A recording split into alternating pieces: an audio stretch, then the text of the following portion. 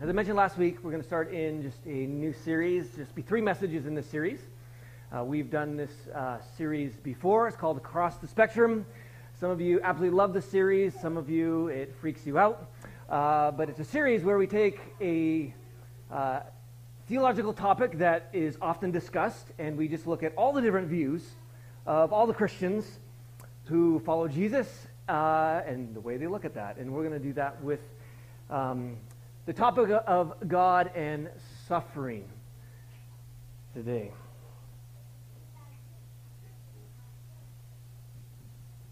Okay, I did hit the right button, so maybe forward the slide. Is it open in PowerPoint? This is the theme of every message I start. The clicker doesn't work. Yeah. No, it is working. And I didn't hit the wrong button this time. Yep, power's on. The light works. Okay, well, this is the signal. Well, maybe they did that. I don't know. If I point this, that just means to forward it. There's a lot of slides today, anyways. All right. So why this series? First of all, the Bible tells us, and Jesus affirmed this from the Old Testament, that we're to love God with all our heart and soul and mind. And so there are times when we do more heart sermons. There are times when we do more soul-oriented sermons. And there are times when we need to actually get our minds to work and think through things and think through issues.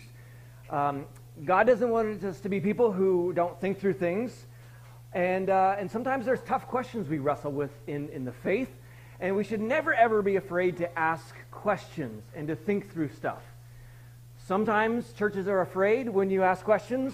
We're not afraid of that here. We believe in vulnerability, and to be vulnerable, that means you need to talk about some of the deeper questions you have. And this so happens to be one of those questions that a lot of people wonder about, and that is the question of God and suffering. Secondly, we need to listen to other viewpoints in order to grow. I know we love our little echo chambers and our little boxes where we just study and learn and reaffirm the stuff we already know. But real growth actually happens when you are challenged by other ideas and other opinions, because it helps you solidify your own, or maybe helps you change your views. But if you want to grow, you need to listen to other people's ideas. And absolutely most important, and this is the main reason I've done this series a couple times, is because we need to listen to different Christian theological views in order to move towards empathy and unity. This verse is one of the theme verses of this church. And that is John 17, where Jesus says, I have given them the glory you gave me, which is a pretty impressive statement to begin with. But the glory God the Father gave Jesus, that he's also given that to us. Now, why have we received the very glory of God? Well, it says, so that they may be one as we are one. That just as the Father, Son, and Holy Spirit are one, that we are to be one. So this is not like a superficial unity. This is a deep unity. I and them, and you are on me.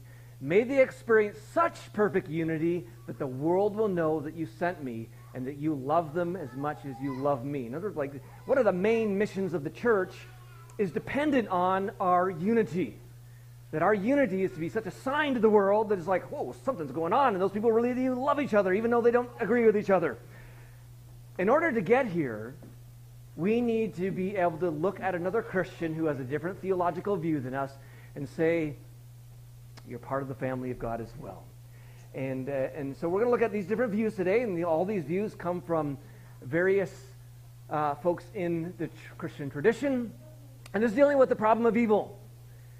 Problem of evil is often stated with these 3 things, that the problem is that it's like, how do they work together? And that is that if God is all-powerful and God is loving and good, and then there's the reality of suffering.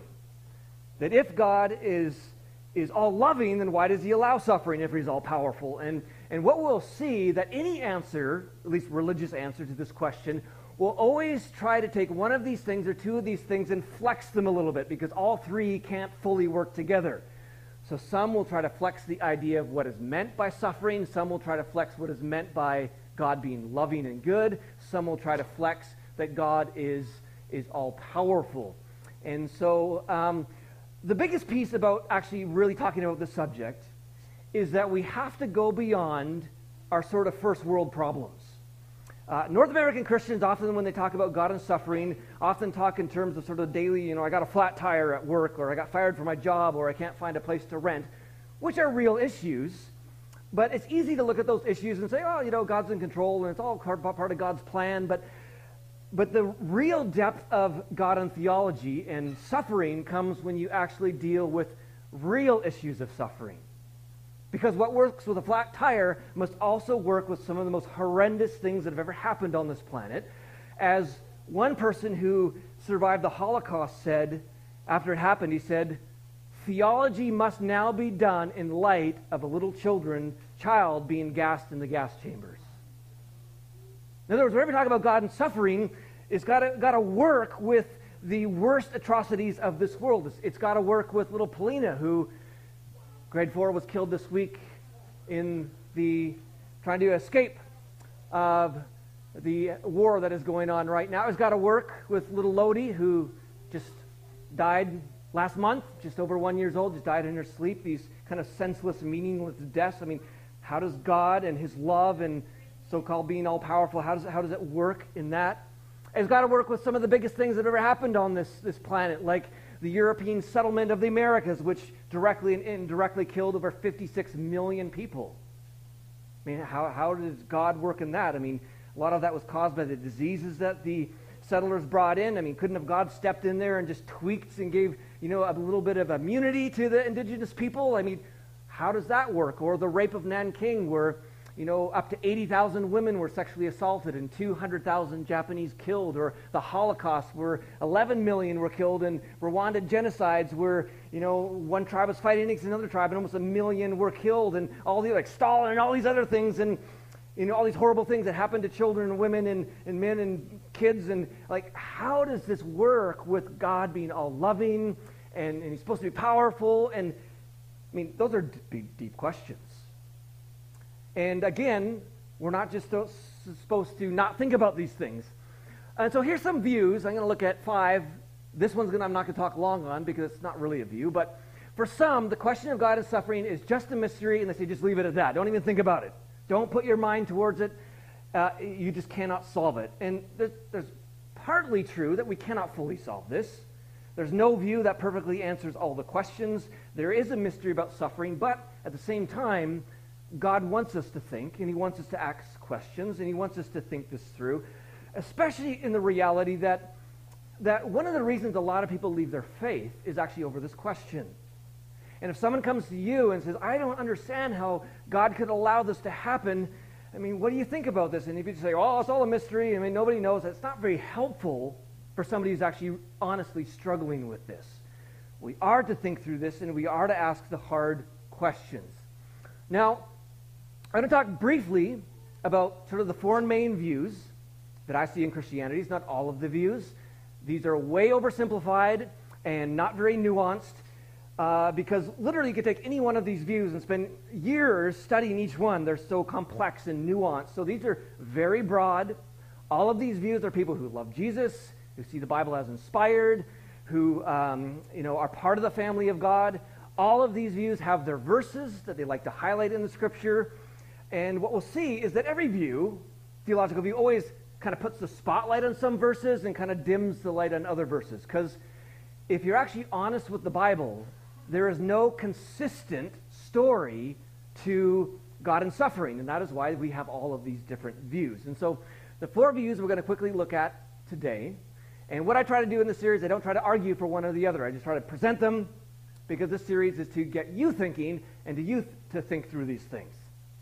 The first view is God is absolutely in control of everything. God predestines every event of suffering. Second view is God is in charge but not in control. God allows suffering to happen for the ultimate good. The third view is God self-limits His power and control. Therefore, God cannot stop all suffering. And the fourth view is God is love and by nature cannot control suffering by Himself. And so let's look at the first one. That God is absolutely in control of everything. God predestines every event of suffering. So this view says that God designs, ordains, and governs everything without exception, including all events of suffering for His own glory. And this would often be seen in the Protestant tradition on the Reform side, often sort of from the Calvinistic perspective. Their sort of confession, the Westminster Confession, says God from all eternity did, by the most wise and holy counsel of his own will, freely and unchangeably ordain whatsoever comes to pass. So no matter what event it is, no matter if it's a flat tire or the molestation of a little kid, that God predestined all that to happen, that it's all part of his overall plan and overall design, that God is behind every event of good, but also every event of evil. John Piper would be sort of a modern-day teacher, theologian, who would teach this view. He says, God is sovereign over the nations and over all the rulers and all the satanic power behind them. They do not move without his permission, and they do not move outside his sovereign plan. So even Satan and demons, they cannot move without God's permission. So nothing happens without God's permission. In fact, it's more than that. God is actually predestined, ordained. It's kind of beneath every event that's ever happened, good, bad, the most tremendous suffering, the most happy moment, that God is all behind it. One Reformed ministry says, and this is the challenge of this view, obviously we could already think about this, is like, does this make God out to be evil if he's predestining all these horrible things to happen? Well, they have an answer for this. They would say God never does evil himself, but he stands behind it indirectly. He stands behind it indirectly, but he directly stands behind good. The Lord can never be blamed for evil, but evil does not take place apart from his decree. We cannot finally explain how this can be, but the Lord's ability to ordain evil without being morally responsible for it shows his greatness. He can adorn evil without compromising his character. So they make a distinction between God has predestined all evil and designed it as part of his plan, but he's not the one who carries it out, so you can't blame him, is kind of how they get over that. And like all these positions, they got verses to point to. They will point to some of their more famous verses. Amos chapter 3 says, "Is a trumpet blown in the city, and the people are not afraid? Does disaster come to a city unless the Lord has done it?" So they would see, look, God is behind actually every disaster in the background. Or Lamentations, "Who has spoken, and it came to pass, unless the Lord has commanded it?" Or one of the favorite verses is Isaiah 45:7, where it says, this is God speaking, "I form the light and create darkness. I make peace and create calamity. I, the Lord, do all these things." And so they will say, see, God is actually behind everything. It's all part of his plan, and he ordains all this to happen. And it's all ultimately for God's glory in the end. So the worst things you could ever think about on this planet are ultimately for God's glory and somehow our ultimate good. Like Randy Alcorn will say, if we come to see the purpose of the universe as God's long-term glory rather than our short-term happiness, then we will undergo a critical paradigm shift in tackling the problem of evil and suffering. So this view will often say, don't think about those moments of suffering. You got to think about the big picture of the universe, and then, somehow God is glorified in the end. So kind of this example sometimes is used, and this is an example that Corrie ten Boom used. It's used by the next view as well. And they would say, look at this piece of embroidered tapestry. And in the back, you look at it, and it just looks like a tangle of cords. It looks ugly. It doesn't make any sense. And it looks horrible. Why would anybody like that? And they would say, that's the reality of suffering in this world. But then she would take this thing and turn it around, and there would be a beautiful crown on the other side. And they would say, this is the big plan. And if we get to see the other side of all the suffering that God has ordained and planned, that it would look beautiful in the end. So that is the first view. Joni Eareckson is one who holds this view. She was someone who was put in a wheelchair in an accident, young, and she sees it as all part of God's plan. And so she says God cares most not about making my life happy, healthy, and free of trouble, but about teaching me to hate my transgressions and to keep growing in the grace and knowledge of Jesus.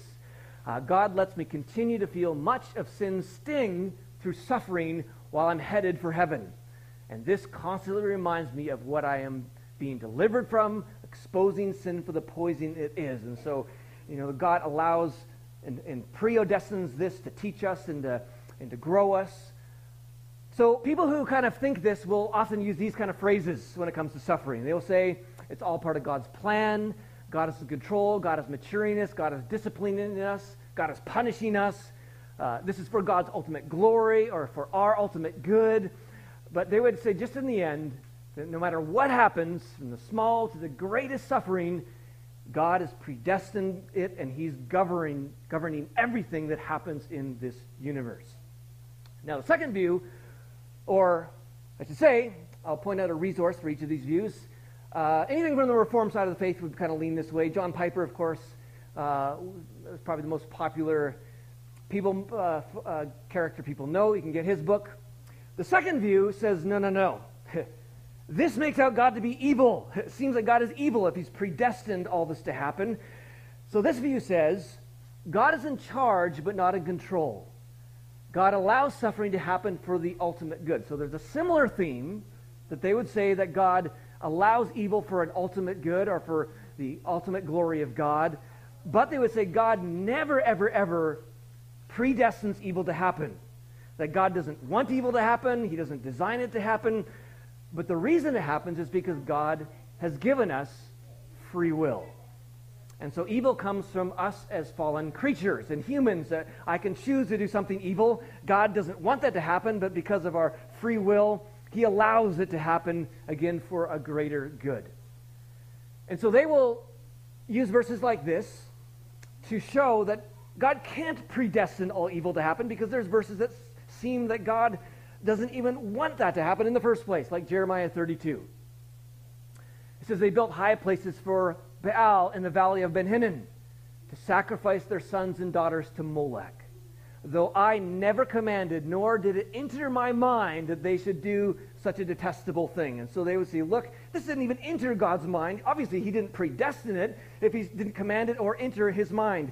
This idea that God predestines all evil, they would say, does not make any sense. Or Acts chapter 7.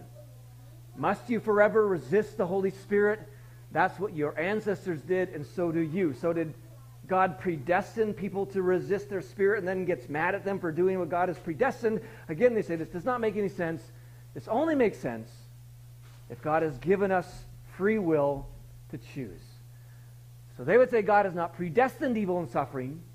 Suffering comes from the fall of man, demons, and the fallen world.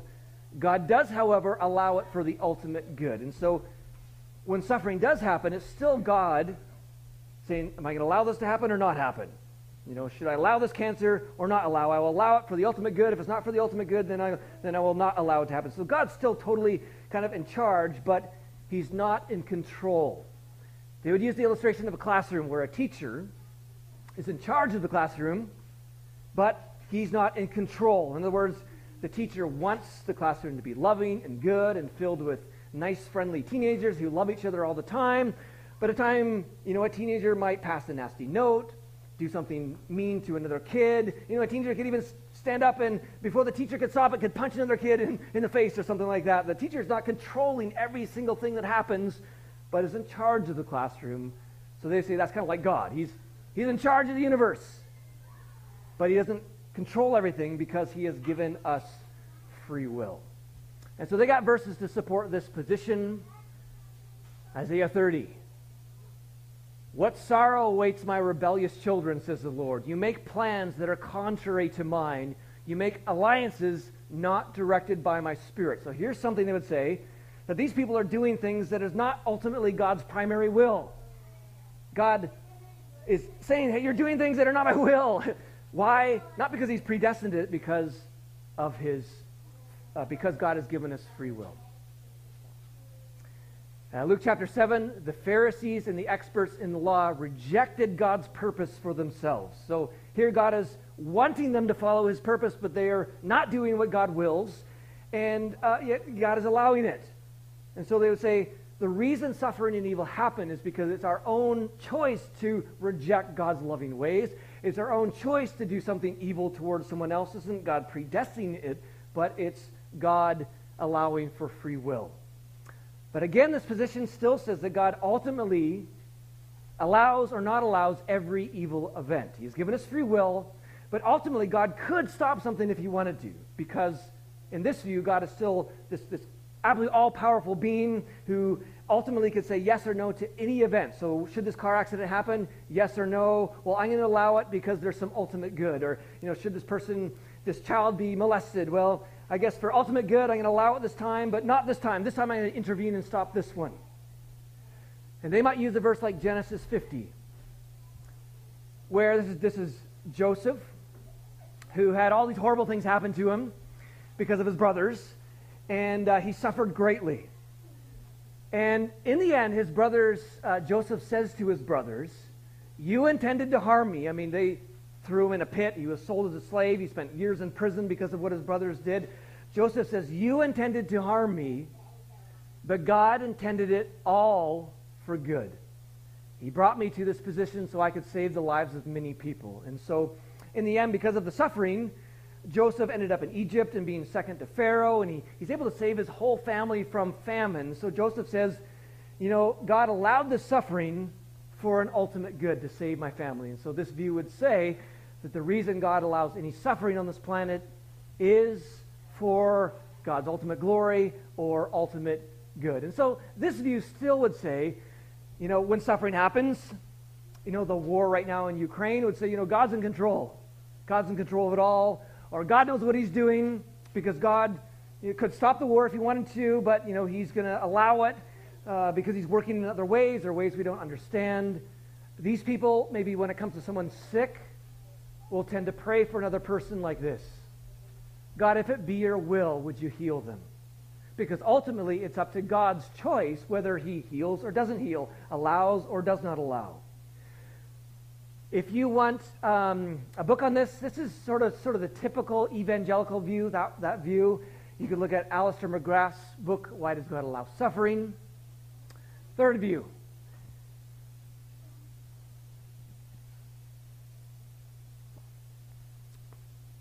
This one bridges off the idea of free will and says, God self-limits his power and control. Therefore, God cannot stop all suffering. So God respects free will and cannot intervene every time someone is about to misuse free will to cause suffering, or else free will would be an illusion. God is working alongside us to end suffering. So this view would criticize the first two views by saying if God has given us free will, yet still can choose to stop that cancer or allow that cancer or stop that car accident or not, he's still allowing suffering to happen or not, then we actually don't really have free will because God is still intervening. So this view says for God to actually respect our free will, he self-limits himself. To give us free will, he actually says, I will not control everything on this planet, because if I do start controlling things, then they don't actually have free will. So it's like a self-limiter. Like if you limited your car to only go 50 kilometers an hour, if you took that limiter off, you could go 200. But because of the limiter, it can only go 50. So God self-limits himself in this world to respect our free will. So God cannot stop all suffering because he must allow for free will. Tony Campolo says, God has chosen not to be in control of everything going on in this world. In Christ, we find a God who deliberately gave up power to control everything in order to save the world through sacrificial love. We have to accept that the God we have, who is willing to give up power and give up control in order to live out love for us, that is what the cross is all about. So out of love, God actually gives up power to control all suffering to truly give us free will. So they would say, God actually cannot stop all suffering. They would challenge this idea of the greater good, because the other views always talk about the reason God allows suffering is because of greater good. The reason God didn't heal your cancer or allowed, that person to die in that accident was for a greater good. And they would say, well, sure, there are some cases where there's a greater good. If you get a flat tire and it spares you for an accident, sure, that's greater good. But 11 million people killed under Hitler? I mean, how can there be a greater good out of that? Or, all the children who were taken from their families in the Canadian residential schools and, the thousands that were killed through that. I mean, is there actually a greater good doing that to little kids? They would say, no. God can work good. He can work some good, but that good doesn't always outweigh the suffering that was involved. And so they would challenge that idea and ultimately say that when suffering happens, God is not the only equation. So we cannot say, God, why did you allow that to happen? They would say, it is a lot more complicated than that, because God has self-limited himself. He cannot stop all suffering, but he certainly can influence, and he certainly can work in partnership with us. This idea is very much that God partners with us to bring forth miracles in the world. So this view would talk about 10 different variables that go on in this world that affect suffering. God is the biggest variable, but still if suffering happens, it's not always because of God. In other words, they would say that God always wants people to be healed. God doesn't want suffering to happen, but it happens again because of free will and is self-limiting. So they would say, in any suffering event, there's all these variables at work, and this is why it's complicated. We can't blame God for suffering. They would say God's will is a variable. They would talk about the faith of the person. So for praying for relief from suffering, it has to do with our faith. We see that in the scriptures. It has to do with the faith of the person or the group praying. It has to do with the number of people praying. It has to do with persistence of prayer. It has to do with the presence of sin. It has to do with the human free will. It has to do with the evil spiritual beings. As the Bible says, that, Satan is the god of this world. He's got power. And then there's the power, a number of evil spiritual beings. And then there's this fallen world. So there's all these variables at work, and God is kind of like the main variable, the main influencer. But he can't always stop suffering because he's self-limited himself to really respect our free will. So when an accident happens, these folks, you can't just blame God because there's all these other things at work. God is always working for life and for love and for goodness, and he would be working to end the war in Ukraine, but he actually can't outside of partnership with us and all these other variables going on. If you want a book that describes that view, you can look to Greg Boyd's book, Is God to Blame? Now, the last view is very similar to this one, but there's a kind of a major tweak.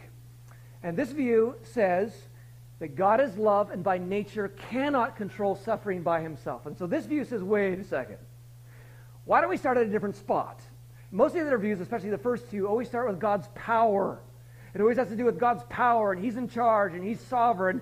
This view says, why don't we look at this differently? Let's start with God's love. Everything else flows from God's power, whether he allows or not. This one flows out of God's love. And so they would use maybe a verse in Matthew where it says, Jesus called them together and said, you know that rulers in this world lord it over their people, and officials flaunt their authority over those under them. But among you, it'll be different. Whoever wants to be a leader among you must be your servant. And he talks about how the Son of Man came to serve and not be served. And they would say, why do we always take this idea of power and power over people and always put that on God? It's like, we want that in our own ego, so we make our God out to be like that. And they said, no, God is a loving God. And so they would say, because God is love, by very nature, he cannot control. So the previous view said God could control because he's all-powerful, but when he created us, he gave us free will and self-limited himself. This view says God from all time cannot control because he is love. So the top thing is love, and that defines his power, which means he can't control. Or the other views are God is powerful, and that defines his love. This view would say because God is love, God cannot stop all suffering. This view would hold to a similar idea as those 10 variables, that this world is complicated.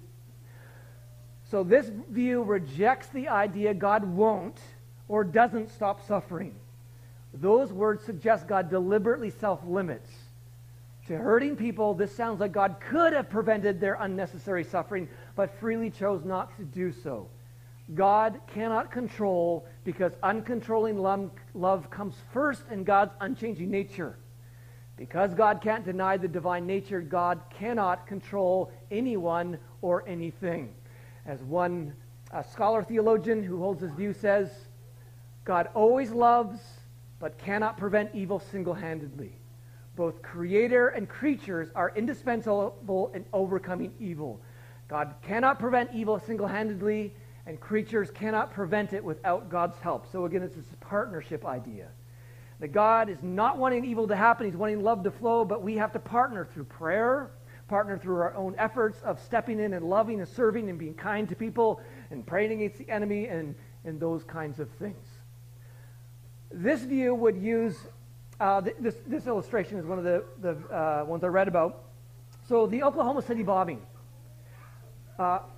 When this building was bombed, there was, hundreds of people killed, I think, or 170, I think, and 700 injured. And there were two guys that were charged with the bombing. And McVeigh got a death sentence, and the other fellow, he got life in prison. But there was someone else who was charged in this bombing. His name was Michael, and he did not create the bomb. He did not plant the bomb. He wasn't a part of the actual bombing, but he was sent to prison for 12 years. And the reason he was sent to prison for 12 years is because he knew the bombing was going to happen, but did not say anything. He knew it was going to happen, but he didn't stop it from happening. And the justice system said that is evil. Because you could have stopped it and you didn't, that is evil, and you're going to prison for 12 years. And this view would say that to say that God is up there and either self-limits himself, or that God is up there allowing or not allowing, God still could stop something. And if we think it's evil when someone doesn't stop evil here, how in the world can we not look at God and say he is unloving if he could actually have stopped that from happening? So they would say the only thing that makes sense of God's love is to say that God cannot stop it because he is love, and his love defines his power, and by nature love cannot control, this view would say. And of course they got their verses of God, seemingly trying to do everything he can to stop people from suffering, but he cannot fully control it. Like Ezekiel 33. As surely as I live, declares the sovereign Lord, I take no pleasure in the death of the wicked, but rather that they turn from their evil ways and live. And here's God's cry, turn from your evil ways. Why will you die, people of Israel? So God trying to influence them out of suffering, but he cannot fully control the situation because he is love. Or maybe Matthew 23, where Jesus is weeping over Jerusalem, thinking about the fact that it would be destroyed. Yet, he can't like sovereignly stop it because they would say God is love and works out of love. And if you want more on this view, you can read Thomas J. Ord's book, who's a theologian who wrote a book called God Can't. Now, a couple more comments and we'll be done. Our theology of suffering comes out of often our story. Sometimes we wish that, my theology of suffering is based on the Bible and mine's the only right view. Well, all of these views would say the same thing. Because our view is not only based on how we interpret the Bible, but it's also based on our experiences. It's based on how we're wired. It's based on how we see God. For instance, I personally know people who hold the first view of suffering, that God predestines all evil to happen, and they find actually great comfort in that. Because as Viktor Frankl in the Search for Meaning, he talks about if you can find meaning in your suffering, it helps your suffering. And if you somehow can think that my suffering is ultimately for some greater good, and it's all in God's hands, and he's completely in control, that can actually bring comfort for some people. And I know people who are very comforted by this idea that God is sovereignly in charge of everything, including evil and suffering and Satan and demons, that they just rest in the fact that they hate the pain, but somehow it's for an ultimate good, and they just like, this is actually comforting for me. For others, that's actually repulsive. Christians reading the same Bible, we'll see these views as, I just can't stand that. Like Jason Jones, for instance, who wrote the book called Limping But Blessed, who at one time held this idea that God sovereignly predestined every evil to happen until his little child wandered out of his house one day into their SUV, closed the door, and was stuck in there and suffocated to death on a hot day. And he had to rethink his theology because this is what suffering does. We have to rethink it. And he was like, why couldn't God have caused the neighbor to walk by or, me to catch him? God could have done the tiniest little thing to save this boy's life, and it seems so senseless. It does not make sense. So in the end, his view of theology shifted. And you will find a lot of times when people go through tremendous suffering, their theological view shifts because all of a sudden, for the first time, they got to ask hard questions. And so instead of looking at each other with different views and saying, what's wrong with your theological view? Just say, again, as we talked about last week, a better question is, what is your story?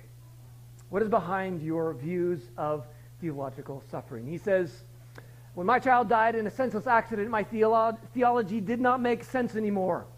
What good could come from a child dying? If this is how God works in the world, God isn't the loving Father I thought I had. God is the monster in my nightmares. It's interesting how Christians can take this perspective, and they look at each other and say, that God's a monster. But at the same time, find comfort in their views. But either way, all these views would say this, and I'll just end with this. That first of all, God understands our pain. Jesus came down, died on a cross, was tortured. He understands your pain. He understands He's in you. He is weeping with you. He understands your pain. Secondly, all these views would say God is redeeming your pain, that God is always working for good. Doesn't mean that good is always going to be greater than the suffering, but He's still working for good. Number 3, God is working for good, and He asks us to join Him, that we are to be partnering with God to relieve suffering in this world. And lastly, that this life is not the end of the story. And I'll just finish with this verse from Revelation. I saw a new heaven and a new earth, for the old heaven and the old earth had disappeared, and the sea was also gone. And I saw the holy city, the New Jerusalem, coming down from God out of heaven like a bride beautifully dressed for her husband. I heard a loud shout from the throne saying, look, God's home is now among His people. He will live with them, and they will be His people. God Himself will be with them. He will wipe every tear from their eyes, and there will be no more death, or sorrow, or crying, or pain. All these things are gone forever. And the one sitting on the throne said, look, I am making everything new.